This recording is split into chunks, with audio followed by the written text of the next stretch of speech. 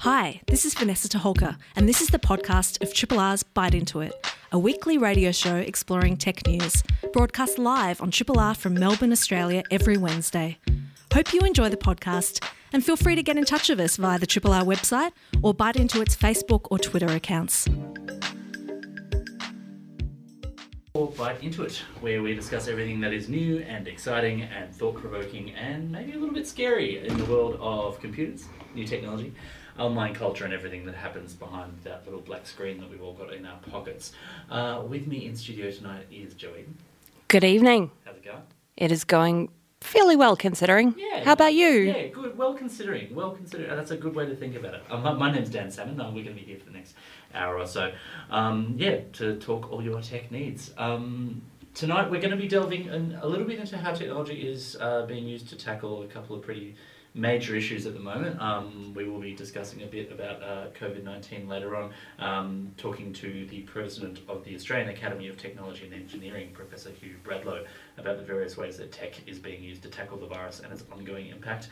We'll also be having a chat to Professor Ray Bunteen and Dr. Debbie Scott of Monash University and Eastern Health's Turning Point Mental Health and Addiction Treatment and Research Centre, to learn a bit more about what their project is about, having just been given a pretty major grant to help people with mental health and suicide issues. We'll be discussing that later on.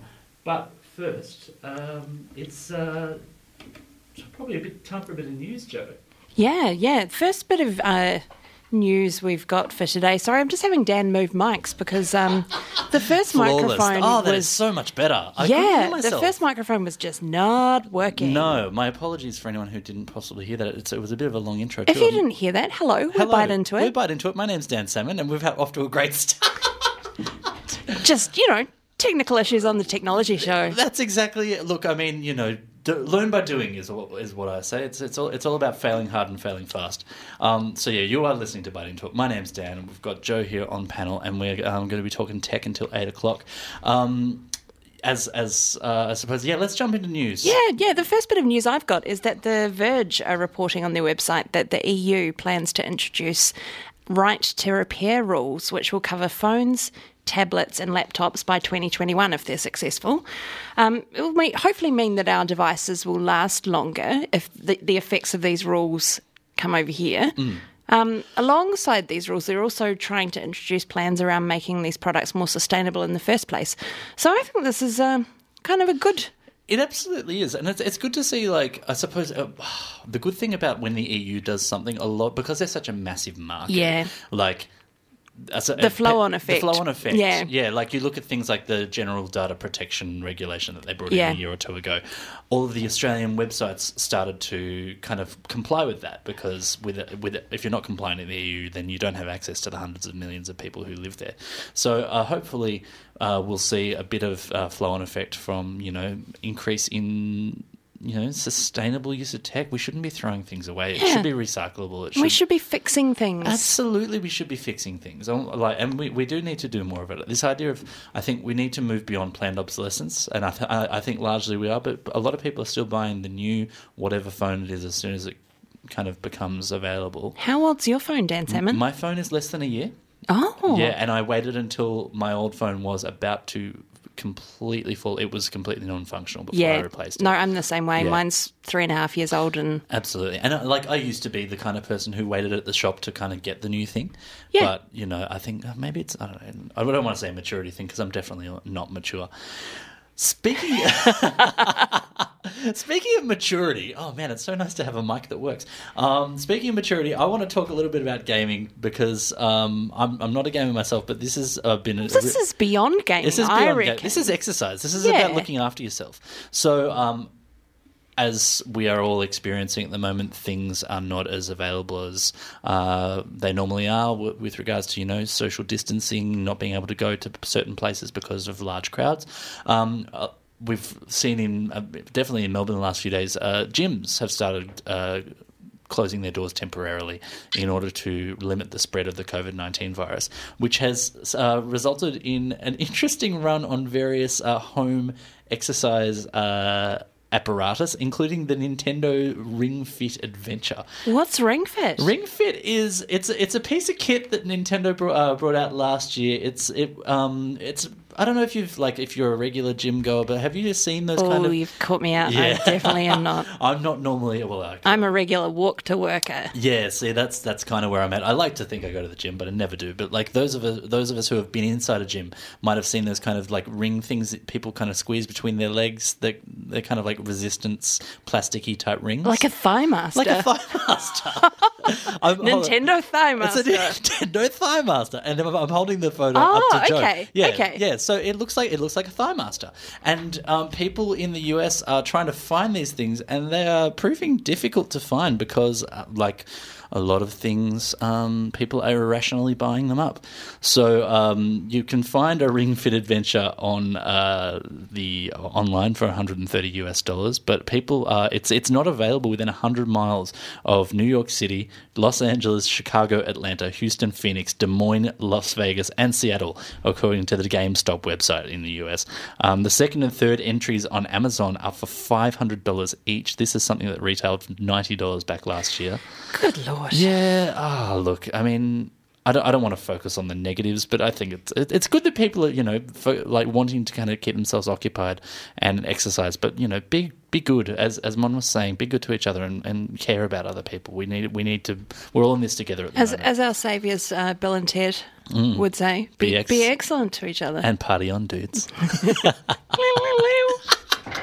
Oh, so good. Oh, look, we've got... I'm just having a look at other news here, Joe. What do we got? Like, all kinds of stuff. We've got a couple of pretty big interviews coming up. Tell us who we're talking to today. Yeah, let's. I'll recap for those who couldn't hear me on the mic earlier.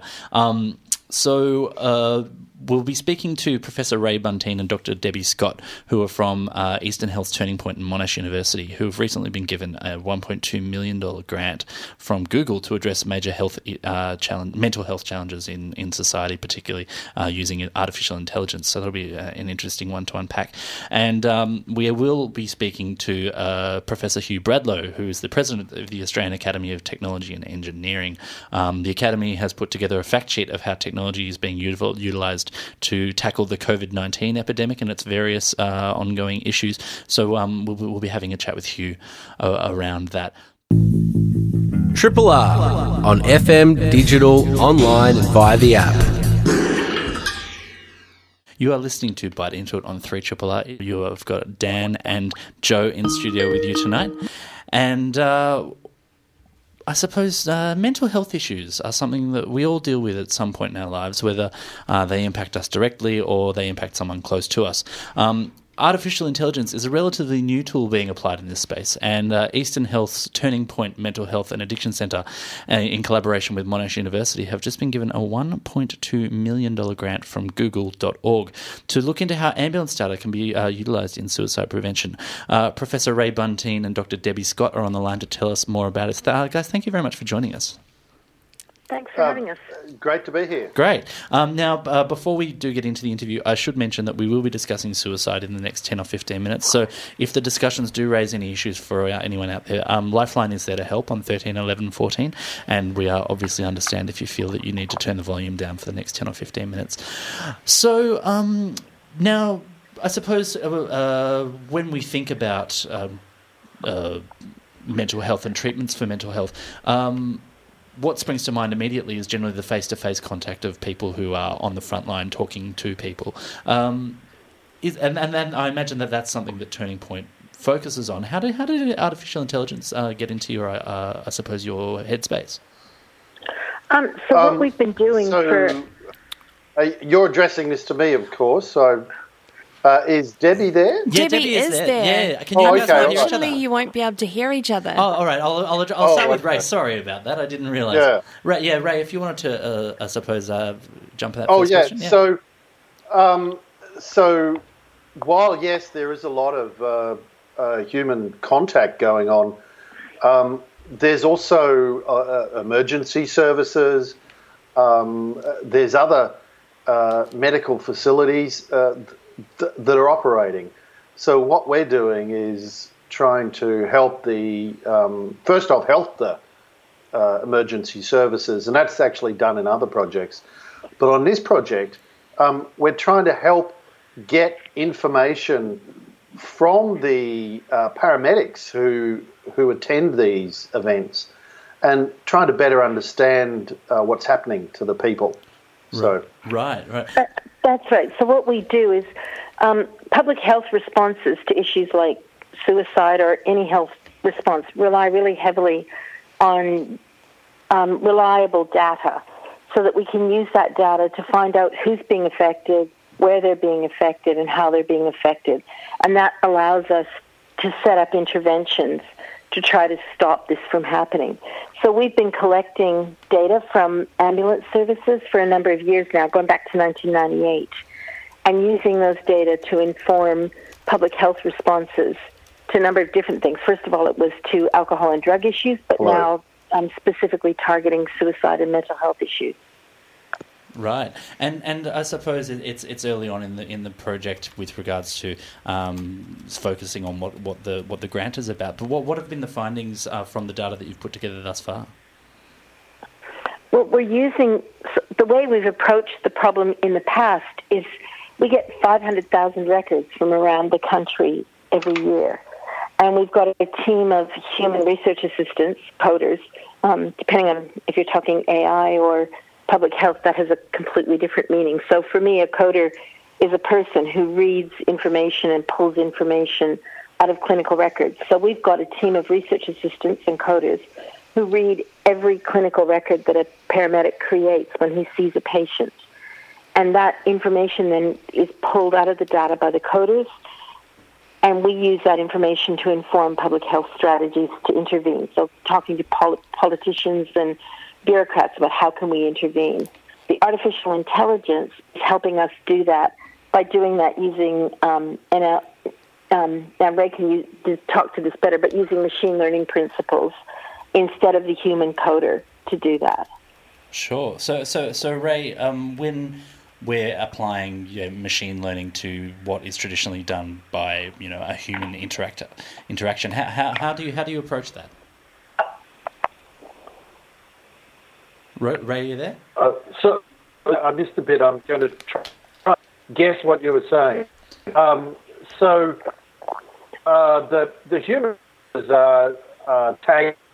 They're looking, say, a 200 summary of an event and tagging it with different statements. This involved heroin thing. What we're doing is, unfortunately, Ray, we're having a bit of trouble with your connection. We may have to drop out of the Skype conversation, but we've still got Debbie on the phone. Apologies, Ray. We'll talk to you again soon. Debbie, are you there? I am. Yeah, so I suppose Ray was talking a little bit about sort of how the machine learning is going to be applying what traditional coders, human coders would do. I suppose the end result of the project, what you're looking for the best outcomes for people who are feeling issues with mental health and suicide. How, I suppose, how did you approach the pitch to Google? So there was a call that went out from Google.org to say that they were looking for applications for using AI for social impact. And Dan Lubman and myself, who's the head of Turning Point, we sat down and thought, look, this is worth a try. Don't know what the odds are of getting it, but let's have a go. So we approached the Faculty of IT at Monash and put together a grant application to Google. They spoke to us over Skype a couple of times and then came back to us and said we were successful. So we were thrilled, considering we went in thinking we didn't have a chance. So we were one of 20 different projects from 19 different countries around the world that were funded to do this work. And all of the other projects are as exciting as ours is. So it's really great to be included in that kind of a group, that people who are actually using AI to make a real difference in the world. Absolutely. Touching back on, I suppose, the ambulance data that you've been collecting since 1998, that's not necessarily readily available data, is it? Or is that something that you had to come and sort of negotiate through the various ambulance services?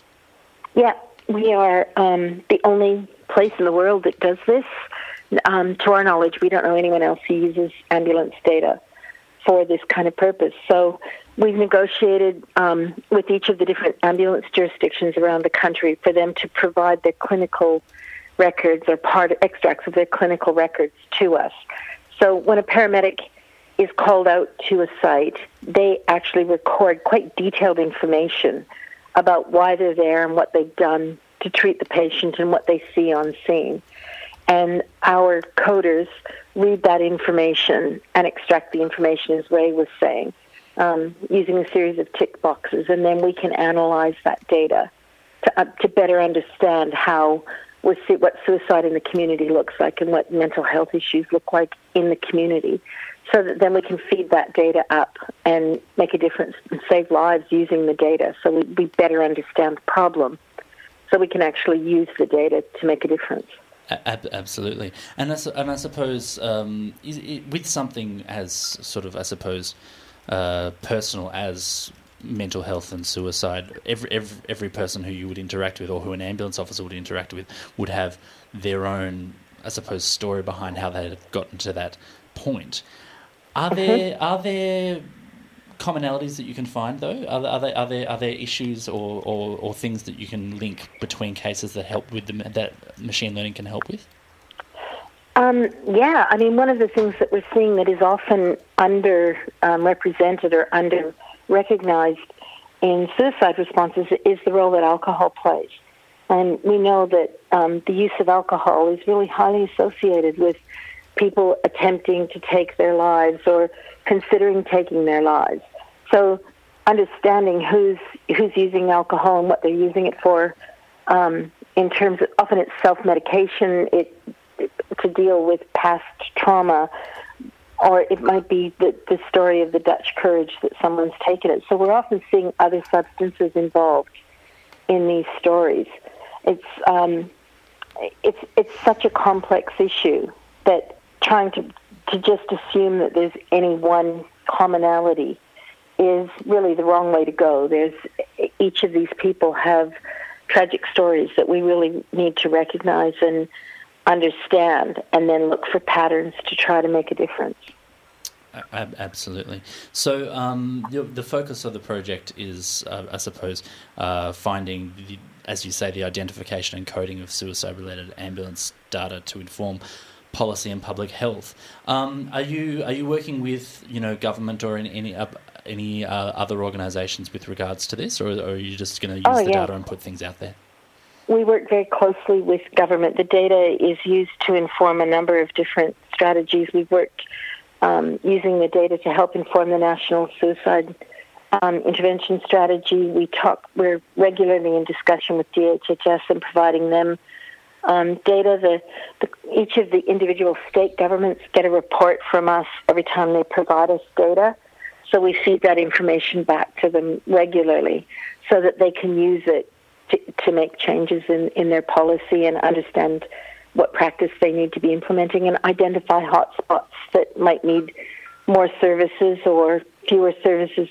Services can be redirected because we're not seeing such a big issue, but over here there's a huge problem, so we can intervene there. So, our data is used.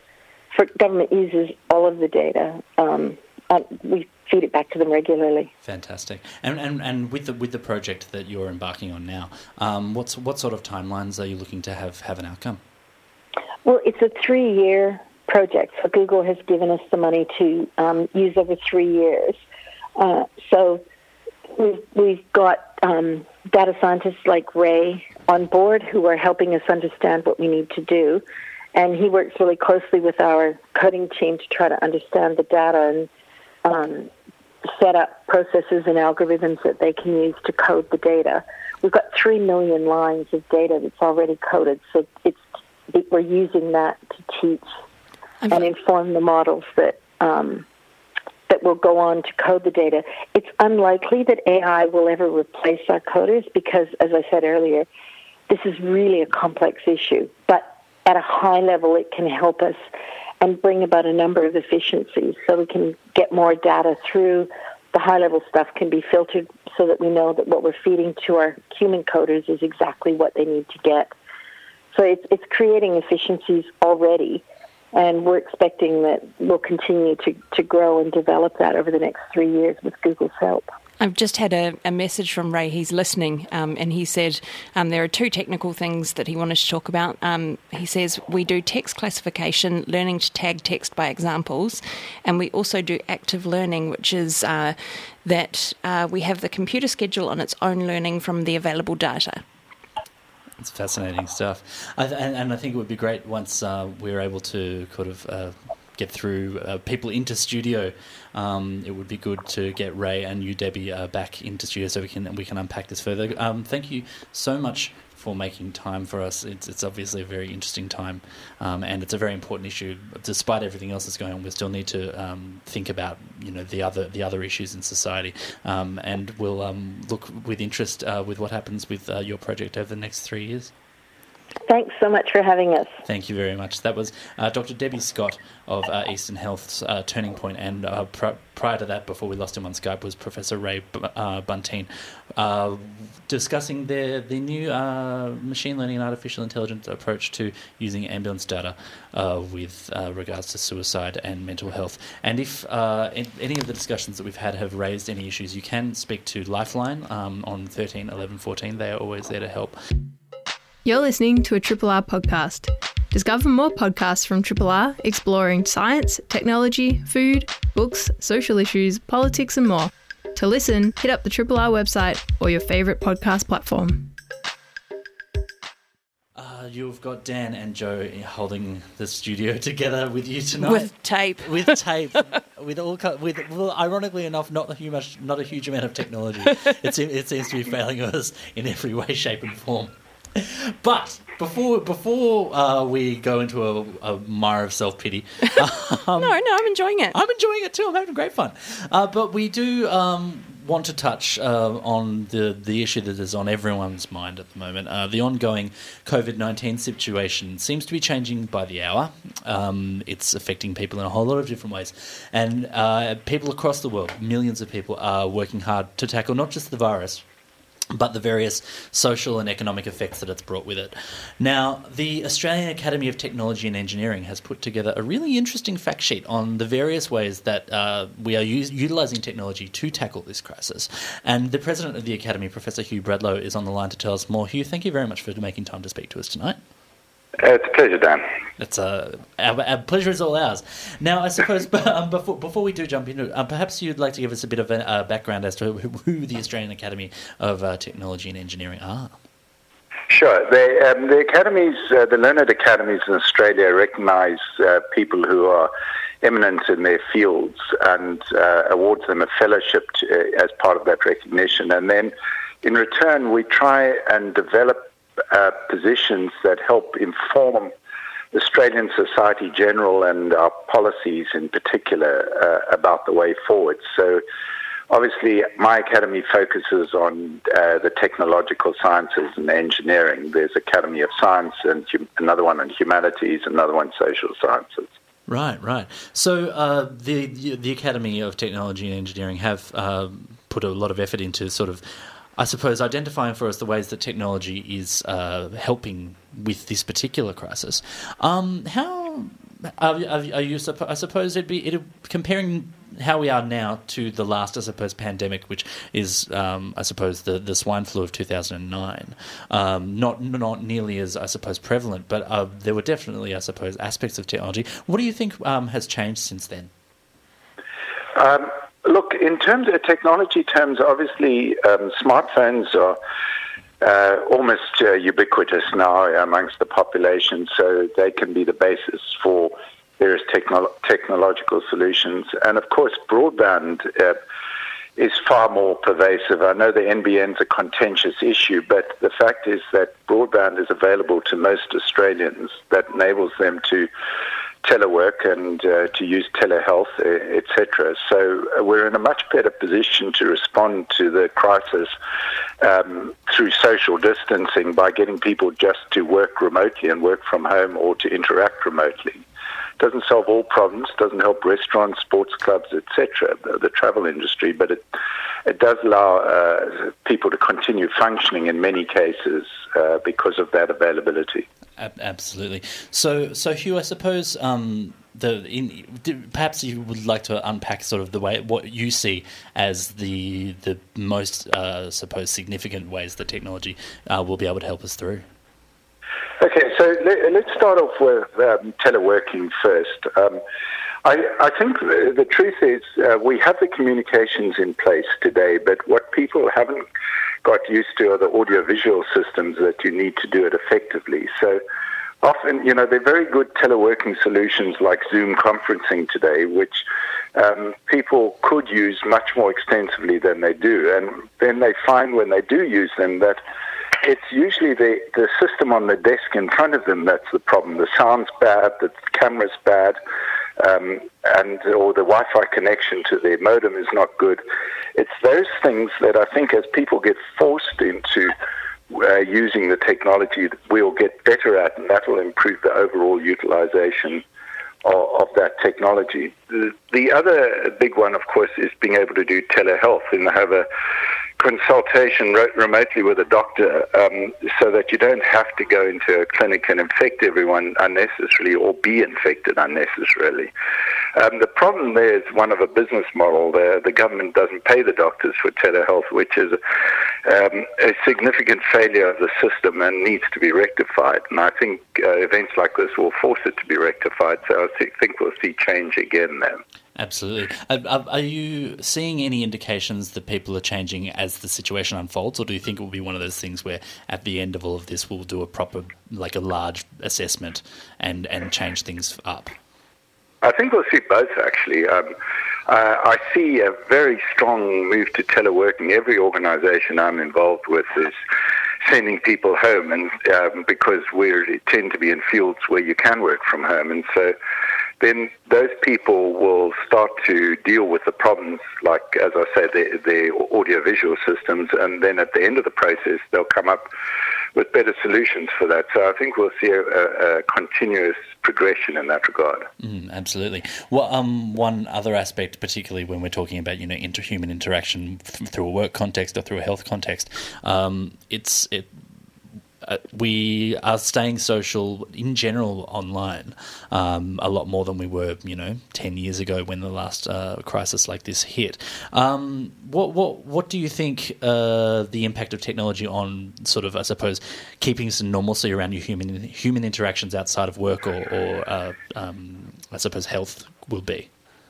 Yeah, Dan, that's a difficult one. As Isaac Newton said, he could predict the movements of the heavens, but not the madness of human beings. And the fact is that these social media systems are both a blessing and a curse because they're a source of ridiculous memes that spread very quickly and therefore cause all sorts of issues, anti-vaccination and all these crazy ideas that people spread around in these systems. On the other hand, they're very good social systems that people can use routinely to maintain normalcy during these periods, like WhatsApp and business tools like Slack or Microsoft Teams that do give people a much more sort of feeling of immediacy around their communication. So there are pluses and minuses in both of them. And, I don't think we actually have, as a society, figured out very well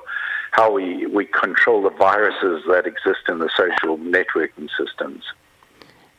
Hugh, I just want to talk quickly about entertainment as well as a form of social interaction.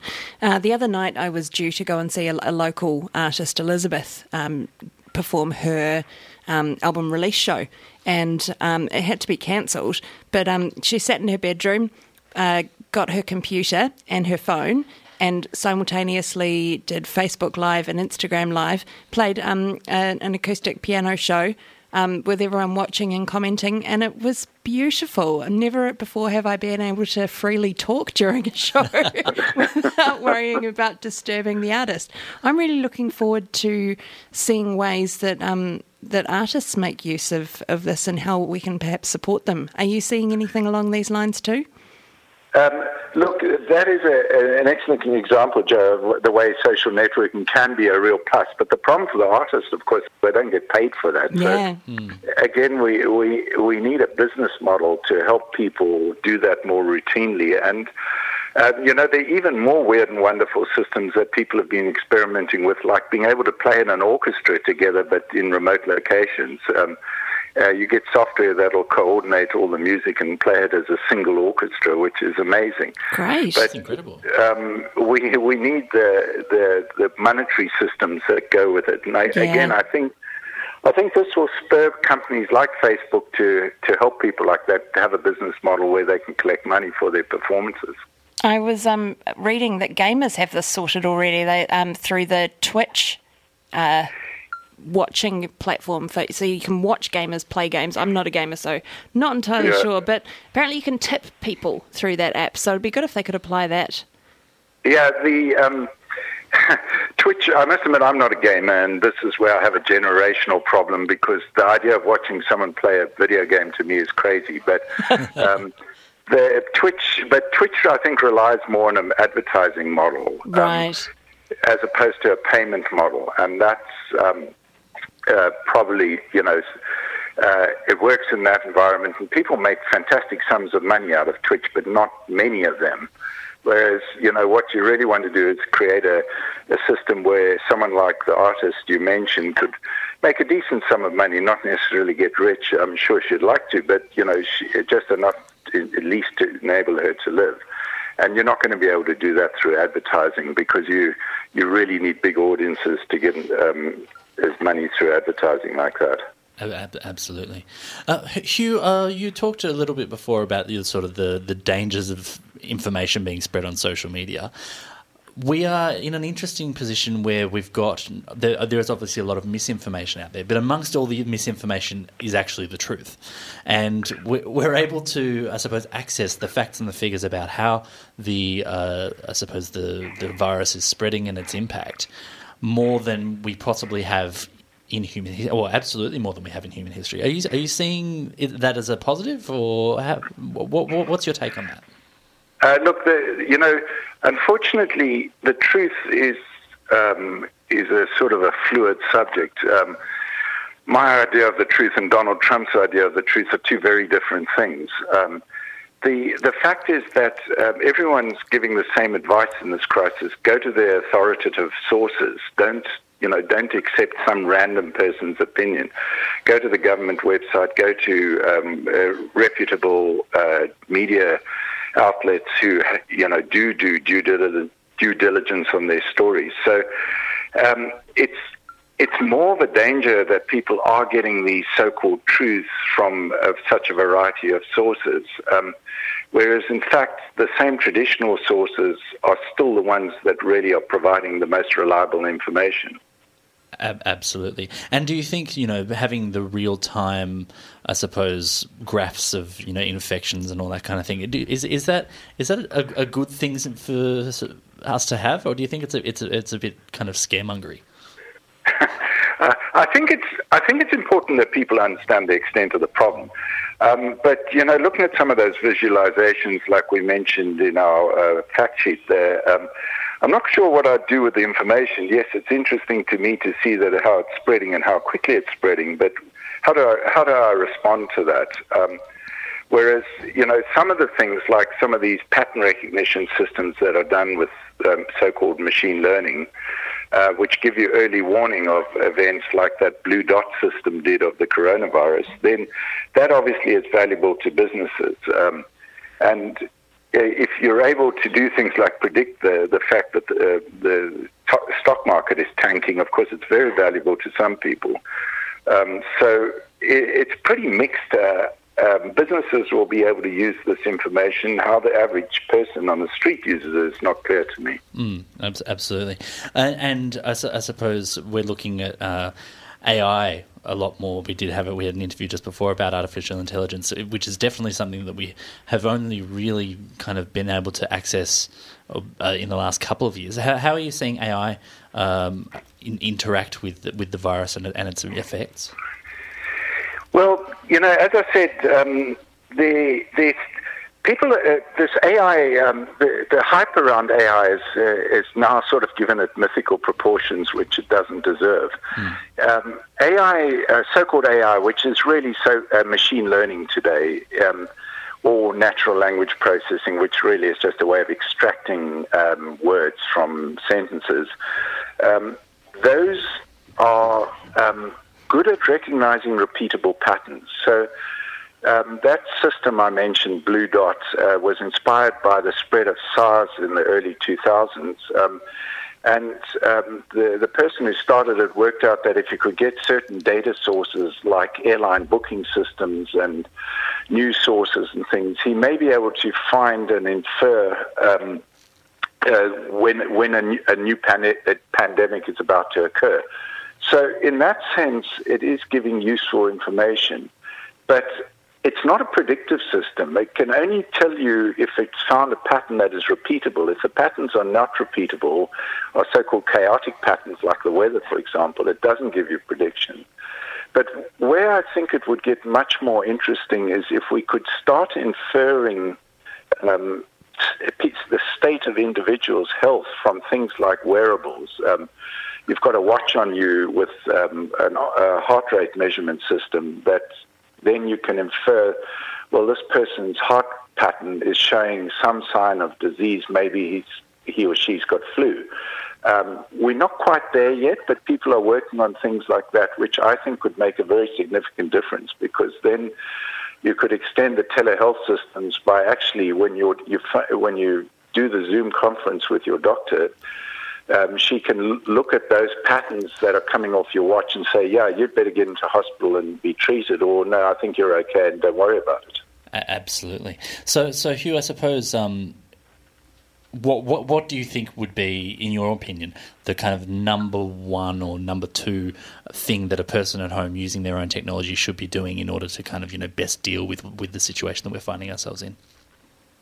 I suppose the number one is that if you've got a smartphone or a tablet or a computer, you should be thinking in terms of avoiding meetings through video conferencing where possible, because that is virtually zero incremental cost to most people in this country today. And so that's an easy remedy. The number two thing is you should be looking for telehealth opportunities that will enable you to give your doctor better information without actually having to go into a pathologist to get, blood tests or measurements. So to give you an example, I've had various heart arrhythmia problems. I have a little $200 device called a Cardia, which every morning I measure my heart rate to see whether it's in rhythm or not. And if it's not, I send an email to my a physician, who then can have a look at it and say, no, that's okay, or it's an anomaly, or you better get in here and we better attend to you. So it's those types of things which I think can change the health system. But the real problem at the moment is the health system business model doesn't allow that sort of interaction to be refunded to the doctors. And until that happens, they're not going to be much interested in it. Absolutely. You're listening to Bite Into It with Dan and Joe. We are speaking to Professor Hugh Bradlow, the President of the Australian Academy of Technology and Engineering. Hugh, the Academy has put together this really interesting fact sheet, and I do encourage everyone to go on to your website and have a read of it. Is the Academy going to be doing anything to kind of, following on from that in the coming weeks in addition to the fact sheet? Yeah, look, we've done we've been doing studies over the past 3 years on the readiness of different industries in Australia for some massive technological change. So last year we launched a report on Australia's readiness for new transport technology, in particular self-driving cars. And this year, in April, we're launching a report on the readiness of our health system for these new technologies, like the ones referred to in the fact sheet there, and the ones I've been talking about. And so we hopefully will have a much more detailed report that governments and health professionals can start thinking about as to how they change their operations to adapt to and use the technology better over the next 10 years or so. Fantastic. We'd love to have you back on to discuss those things as they come to hand. Professor Hugh Bradlow, the President of the Australian Academy of Technology and Engineering, thank you so much for making time to speak to us tonight. It's a pleasure, Dan and Joe. Thank you. Thank you. Triple R on FM, digital, online and via the app. We're gonna wind it up, but before we go, obviously, I want to say, we're finding ourselves in very interesting times, and as Mon said at the end of her show, we need to look after each other. Now is not the time to be, I suppose, a dick. We just look out for your neighbours, give blood. If you've got a friend or someone who even you don't know who needs a roll of toilet paper and you've got a few spares, hand them out. But we'll get through this together, everyone. We really Absolutely. will. Yeah. And I suppose we'll be back here next week in some way, shape, or form. We have been Bite Into It. My name is Dan, and Joe. I think your name is Joe. I'm pretty sure it is. Yeah, I've checked my ID. That's cool. Up next, we have the International Pop Underground with Anthony Carew, so stick around. He always plays excellent tunes. He absolutely does. Have a great week. We'll see you soon. Hi, this is Vanessa Taholka. Thanks for listening to the podcast of Triple R's Bite Into It, a weekly radio show exploring tech news. Broadcast live on Triple R from Melbourne, Australia, every Wednesday. Hope you enjoy the podcast and feel free to get in touch with us via Triple R's website or Bite Into It's Twitter or Facebook accounts.